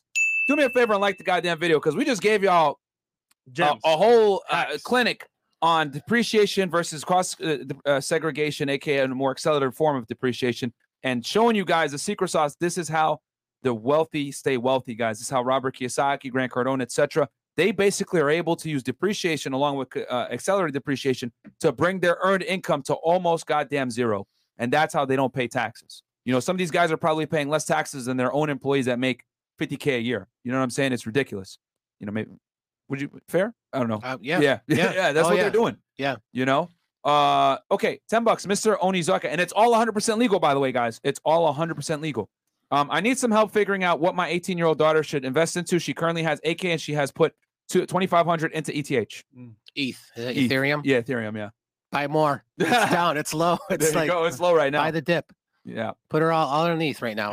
Yeah, because that's a safe coin to you know, it's more of a blue chip coin. So I would definitely, you know, without getting into the other alternative stuff. Yeah. Yeah. I think you got a lot of. Yeah, I got a lot of yeah. Ethereum. Like It's down now, but it's Charlie and yeah. Miguel for that tip. Yeah. Shout out to Charlie them. Miguel was- Yeah. were telling us, you know, shouts to our crypto guys. I was actually on the phone with Charlie a couple days ago. When in doubt, guys, buy Ethereum. That's literally what they say. When in Yeah. doubt, just buy Ethereum. You know what I'm saying? The problem with Bitcoin is that it's a little too high to get into now. I mean, right now it's on a dip. It's last time I checked, it was around 35K. 35. Yeah. Let me see what it's at right now.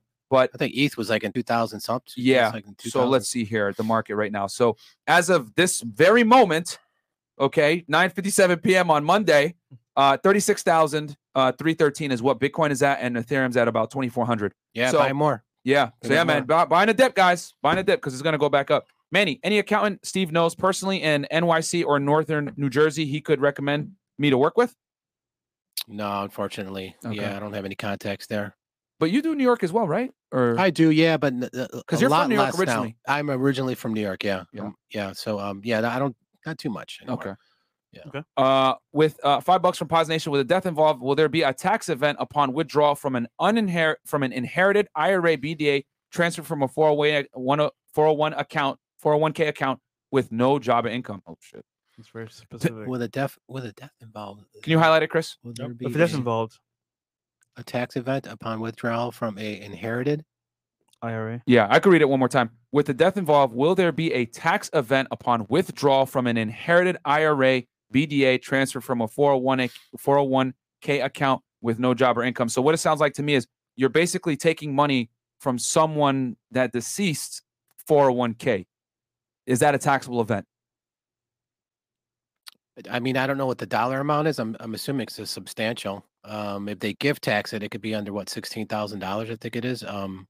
But I believe Need more if it's coming details? from, you know, because the 401k, anytime you have a withdrawal, whoever is the custodian of that account has to fill out specific forms with the IRS and report it. Yeah. There's no way around it. Mhm. So depending on how they code that, if it's going to be coded as a rollover or a full with cash out, Mhm. I'm assuming it's probably going to be a taxable event. Yeah. Okay. It probably Yeah. will be no matter what. Yeah. I mean, It's not like it's your own. 'Cause, Yeah. you're you not would need taking more from- details too. To You're not conclusively know, right? recharacterizing your own retirement account into another, tax sheltered account. Yeah. So it's from someone else. So I'm assuming that it's probably gonna be a taxable event. And yeah. Okay. All right. And Paz Nation, if you have any other facts that you want to throw to it real quick, feel free to do it. Sebastian, $5 because that's a very particular question. $5. What about purchasing rental units and storing Bitcoin miners inside of the units instead of people?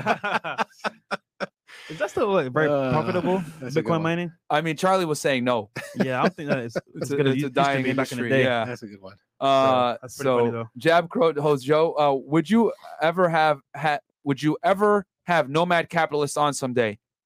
I don't know who he Don't is. know We who can it look him is. up. Exploit. How much money? $10. How much money do you need to save up to get a duplex with an FHA loan? 3%, isn't it? Was it 3%? 3.5%. 3.5. 3.5, right? Yeah. Okay. Fresh actually did it. You want to tell them real quick about how you got your give 'em Yeah. the cliffs on your joint? So I got a property 2 years ago. It was 330K. I put 12K down, which is like 3% of the property. Triplex, guys. And my first one, working a regular job, $15 an hour, so it's doable. You need to get approved. You need to live in that unit for like at least a year, so you can do it 100%. Yeah. So- It's basically a way to get into a property and control it.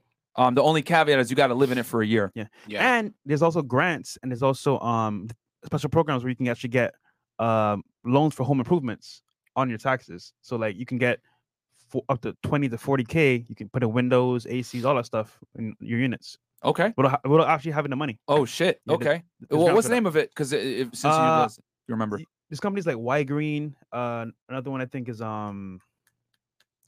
Basically, you sign with a company. They go over your taxes, they go over your property, how much it's worth, how much you owe on it, and then they'll give you a loan for you to improve the property. Okay. Do you have to make under a certain amount to be able to qualify, or it doesn't matter? I don't know.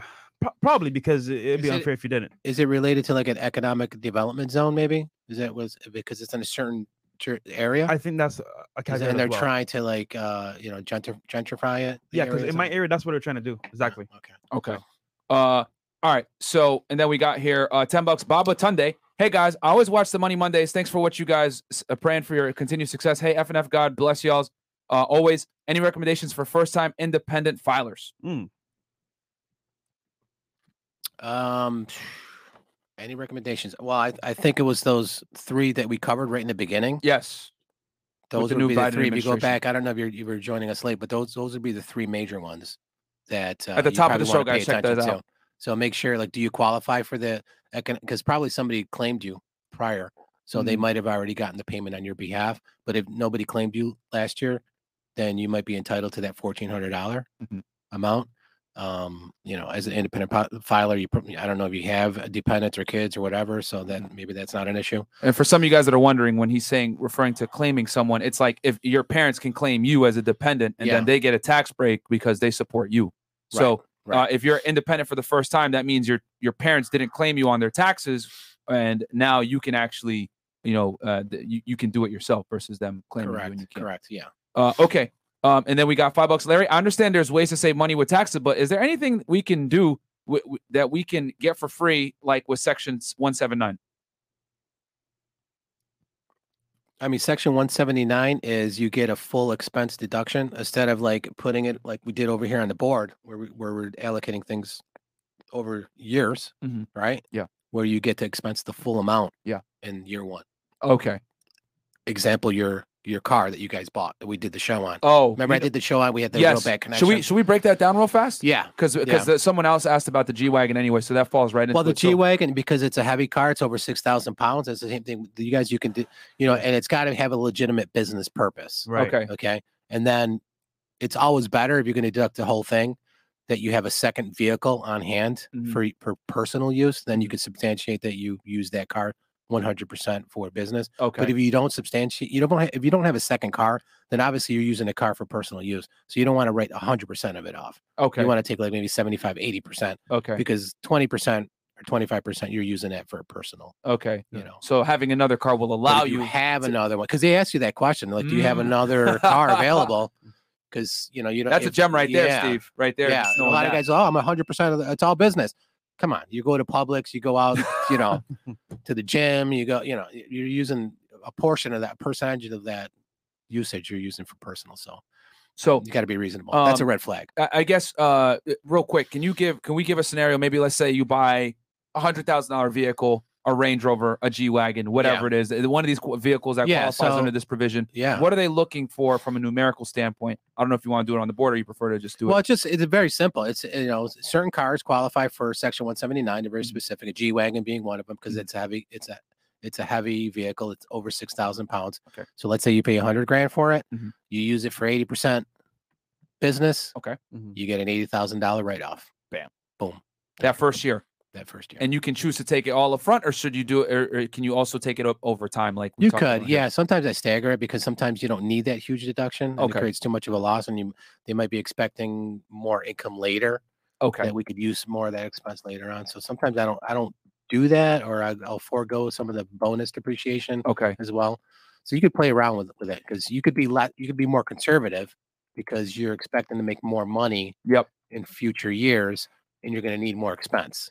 So Okay. you may not want to take it all up front. There you go. And Question, then you can only buy one car a year with that benefit, right? Or can you buy multiple cars with that benefit? No, there's no limit on it. Yeah. So I could buy There's- 4 Range Rovers. Yeah. And you can 80, take 80K each. Yeah, I've had clients that they have construction businesses. They buy trucks every year for the right at the end of the year. Like, where am I at? And they'll spend all that money and get a huge rent because they need to replace their equipment on a more frequent basis. And they'll right in December they'll go and make deals. And I used to wonder why. I just learned something just now, bro. Yeah. Yeah, I used to wonder why all these people like Grant Cardone will buy Rolls Royce right at the end of the year. and Right buy at the end of the year. G-Wagons. Yeah. I'm like, you bought 3 back to back. God damn. But Yeah. it's right off. right at the end of the year. So that he can. Oh wow! And then you can actually choose to take it up front. And then and I think that this is very important that I just thought about as Steve was saying that. Remember, guys, that when you're getting a loan to try to buy a home or whatever it is, they're going to look at your profit loss statements. They're going to look at how much money you actually netted. So when you do crazy deductions like that, what you're doing is you're basically saying, "Hey, I made less money, guys," and that will hurt you as far as getting a loan. So it's very important to strategize these things. That's a good point. However, depreciation is called an add back.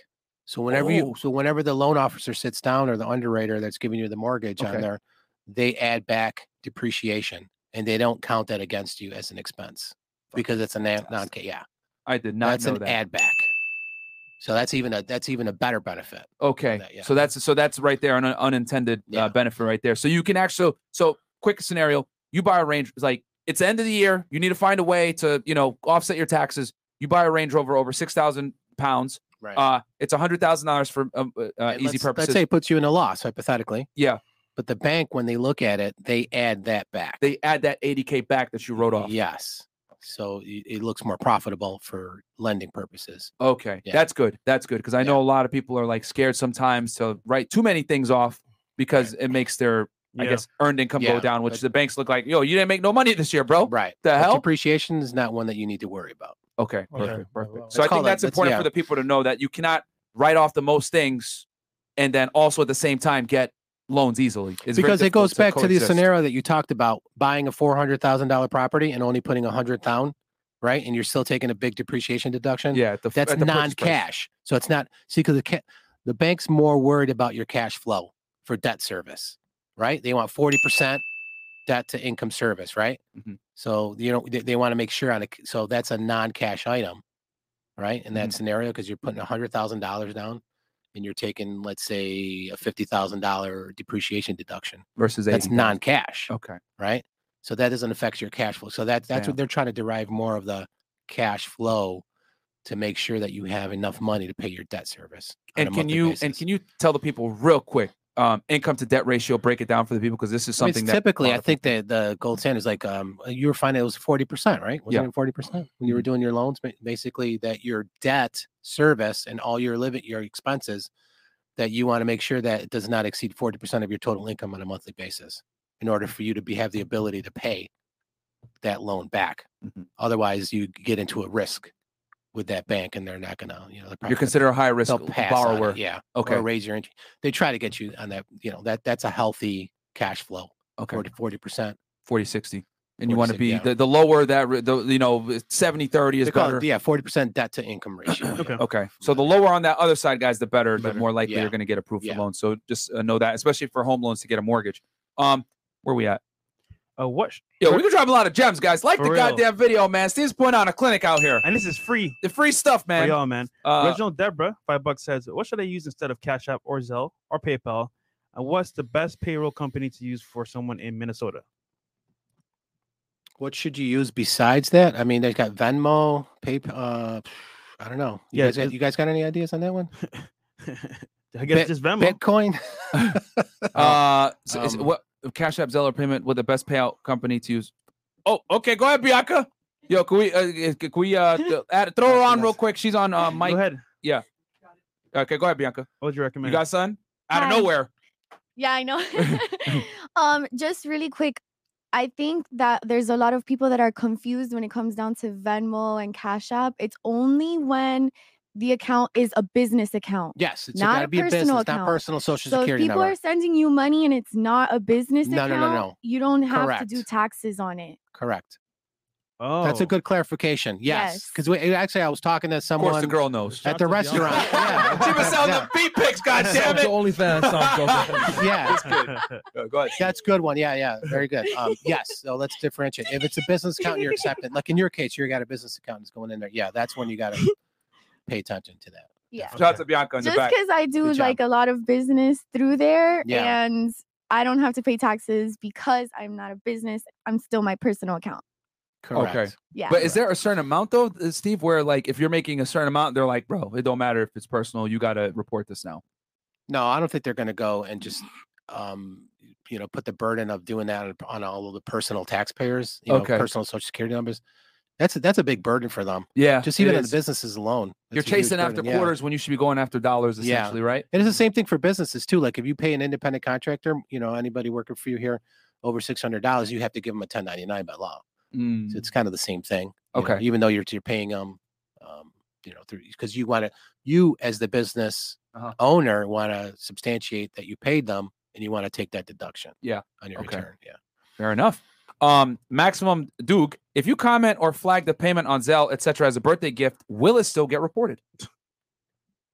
I mean, Again, it's just going to be, if it's a business account, it doesn't matter. If it's over $600, they're starting this year. They're gonna Crack down. you're on gonna it. get a 1099K. Yeah. What I've noticed is, as the COVID restrictions have been going down, they've been far more aggressive with pursuing you now for tax Well, because they gave reasons. all that money out and now Yeah. they want some of it back. Yeah. get it back. And they're gonna, It's time to recoup. it's a way for them to yeah. keep people honest They're- now, and with compliance by force. You know what I mean? They're getting it back in blood. So they're getting it they back. gave it to you. Now they're getting Yeah. it back in blood. Okay, let's see here. We got $10 Maze Jackson for business owners who can't afford an accountant. How do you recommend we keep our books, receipts, spreadsheet, app, etc.? My other super chat about business bank accounts didn't get read. Basically, if you're using a bank account, all of that stuff, like we talked about, is all downloadable into an Excel spreadsheet, and you can sort it. Okay. Yeah. $10 Chris Loya. You can send a Zelle payment, Zelle, PayPal, or Cash App. You put in the memo, happy birthday or split check. It cannot be taxed. Don't know how true it is, but something I heard. Yeah, I heard about that and then emojis. I'm like, I don't know about that, bro. But hey, What's your take on that, Steve? Wait, which one are you reading right now? The Chris date- Lawyer. the- 10. Oh, the one down. Okay. It says, can you send PayPal, Cash App, and happy birthday or split check to be travel? Don't know. I don't know. That's a unique situation. Yeah. I wouldn't advise to do that. They're gonna say happy birthday. Split check. Yeah. Wait, how many birthdays people do you know? I actually know. Like they gonna know, bro. Like Yeah. To me, I look at it like It's you not do worth that too it, yeah. often. It's not worth it. You gotta get what do you audited, think? bro. Yeah.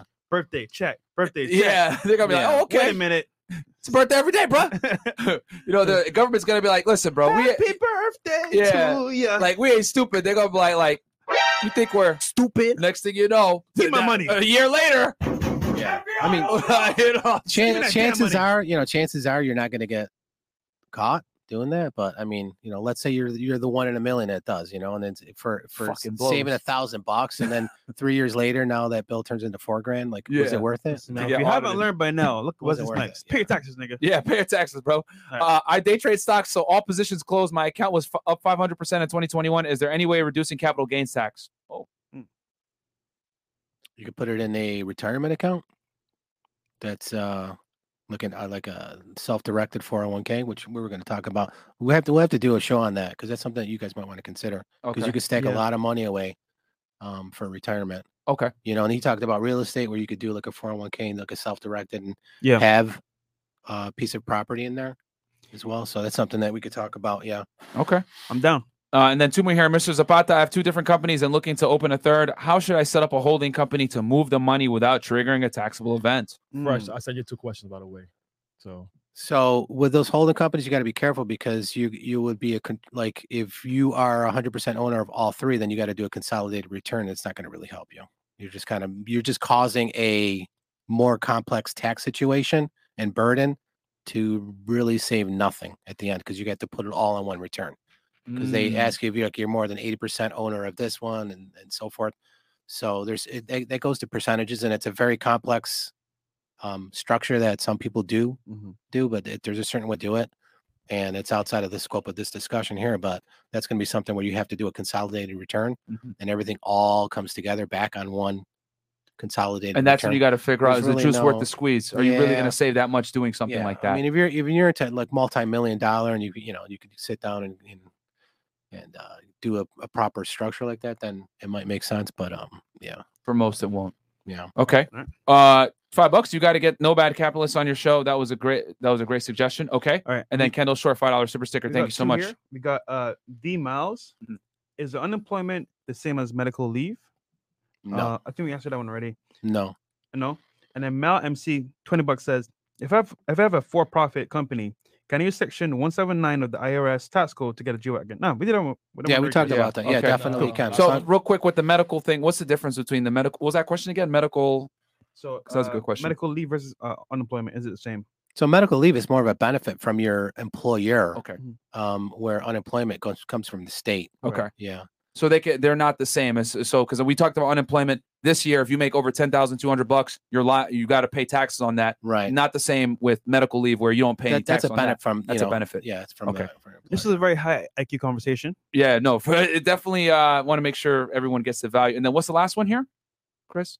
And then we got $5. Kendall Short and MLS 2171127. You can use rental income to offset PITI. Conventional, try to stay under 41%. Okay, what the hell? Can you translate that to English for us, Steve? And MLS, is that the multiple listing? Yeah, no, it's MLS is like a multiple listing listing number. Yeah, that's listing number. So Yeah. okay. Oh, so maybe he's trying to give you some type of listing somewhere, and I don't know. I'm lost. That's a code for each listing. Yeah, for each house. Yeah, and So yeah. I don't know what you're trying to say there, bro. I'm confused. All right, brother. I'm Until so next time. confused. Well, maybe that's a good real estate property. I will look it up in the MLS. Anything else, Chris? Last question. Until you Last guys question? Don't want to send questions yet. Okay, Marco, do I need to buy real estate by the end of the year to take advantage of the tax benefits for that year? say that again. He's asking, Should I buy real estate? do I have to buy real estate by the end of the year to take advantage of tax benefits for that year? I mean, I can answer real quick and then I'll turn it to Steve. Absolutely. Yeah, it's got to fall within the calendar year. Yeah. Tax So scenario I gave you guys earlier, I found out basically, long story short, it was mid-November. I couldn't get a loan in time to do a real estate deal and close by the 31st before the end of the tax year. So what I did was I went and found a house that I had money for cash. I purchased a home cash so that I can close the deal, and I actually ended up closing the deal December 30th, guys. And the only reason I did that deal, to be honest, even though it was a single family home, not typically what I buy, but I purchased it because I knew it was going to be an excellent tax write-off because I knew it had just been rehabbed and it would bring me some cash flow around $2,300 per month. So, but the main reason I bought it was to offset my taxes. So I purchased it cash, and that house was able to significantly reduce my taxes with the depreciation that was explained to you guys before with the 27.5, as well as the accelerated cost cost segregation. So you have to buy it in that calendar year to enjoy the benefits from tax, for the tax break. Yeah. So, right. yeah. Steve, where can I find you? You can find me on Instagram, Seeing Beyond the Numbers, and And you won't respond. Awesome. Well, tell them because maybe not this time of year because I'm like extremely busy. But I'm not you taking have a on full new client list. Yeah, we're not taking on any new clients unless it's it's on a case by case basis. So obviously, like good client referrals, typically it's over $500,000 or more per year, or if they have a business that's been they've been around for like 5 years and they're like maybe 1 million gross or something like that. Yeah. So basically, it's just a polite way of saying he ain't dealing with you broke guys. Okay, you got to be high net worth for it to contact them because they're busy as hell, which is a good problem, man. It's great that you're in business and obviously you're doing a lot of things. Yeah, I'm blessed. I mean, I'm blessed. I'm not going to complain. Puerto Rico. And real quick, I just want to tell you guys want to know how I was able to buy that house cash? It's thanks to you, Steve. We did an SBA loan. Yeah. I got an SBA loan for about $24,000. Yep. Right. I took that money, right, saved it, put it with some of my other earned income, and we were able to purchase that house cash. And that SBA loan, guys, that I got, it's I have 18 months to pay it back, and it's at a 3.5% interest rate over 30 years. So it's basically another mortgage. And you can defer it up to 18 months. Yes, 18 months. It's deferred for 18 months, so I don't have to pay. I mean, it accrues interest, but So here's the beauty. So let's do the math. Bought the house for $265K cash, right? It generates $2,300 a month. I used the loan to get it, right? I used the loan to fund half of the deal. Now the house generates $2,300 per month, but now I'm collecting that $2,300 full because I don't have a mortgage on it. Right. However, I got to start paying back the loan after 18 months. But I did the math. Each payment is only going to be about $624. Right. So you go ahead and you go $1,700. approximately $1,700 bucks I'm netting in 18 months from now. You know what I'm saying? So basically, I was able to use other people's money, procure an asset that pays me a dividend, and I'm still netting 1,700 positive after I'm going to start paying. So guys, these are little things that you can do that will help you. That's why the importance of using other people's money, guys. The loan closing process on that was how easy. So easy. And the thing is, this loan isn't available anymore, guys. Sorry. Yeah, that ended last year. Yeah, you know what I'm saying? 31st. Yeah, unfortunately. But had it not been for Steve bringing it to my attention, I would have never done it and not had that extra capital to be able to deploy to purchase that property. Right. You know what I'm saying? Especially with, you know, the time crunch that we had, because getting a loan, guys, takes a while. It takes, you know, they say, 30 days to close, but realistically, sometimes it takes, 45 to 60 days even sometimes to get the loan, all the way approved. Because nowadays getting a loan is pretty tough with COVID, man. You got to put 25% down. They want to basically know your dick size, how much money you make, how much your grandma makes. They ask all these really invasive questions. So with that loan, it wasn't as intrusive. I was able to get it fairly quickly. It was easy. 3.5% interest rate on $124,000. That's chump change if you put it into an asset, make money back, pay back the loan, but it doesn't matter because you're profiting like crazy. Yeah, I think you did it online. Yep. You provided a couple of documents. Yep. Got a call from somebody to answer some questions, and within 48 hours, you had your money in your bank account. Yep. Directly deposited. Yep. Good credit. They gave it to me. The closing cost was what, $500? Something like that. $500. Yeah. For the closing Completely cost. legal, guys. Yeah. It was a relief loan for small businesses, which obviously, I have my LLC, everything like that. I met the prerequisites. We filed it properly, right? Don't do any of this stupid shit with fraud, guys. Don't follow these PPP loans. It was not because you actually have to pay this one back. The PPP loan, guys, you don't have to pay back. It was a grant. Right. And that's where everybody's getting hit with the feds and getting arrested because they were just basically take that money, buying Lambos and shit, doing stupid stuff. Right. But this one, you actually have to pay back. Shout out to all the scammers. Yeah, shout out to all you scammers out there. But all right, guys. Cool. Hit up Steve on Instagram. Girls. Check him out, guys. If you're a high Steve. net worth individual, this is who you want. This is the guy that does my taxes. He saved me a lot of money this year. So other than that, guys, we got some ladies here. You should save me more money. That is good. Yeah, we got to work on your stuff. Yeah, we do. All right, let's go. Let's go get to work. All right, guys. Peace. Peace.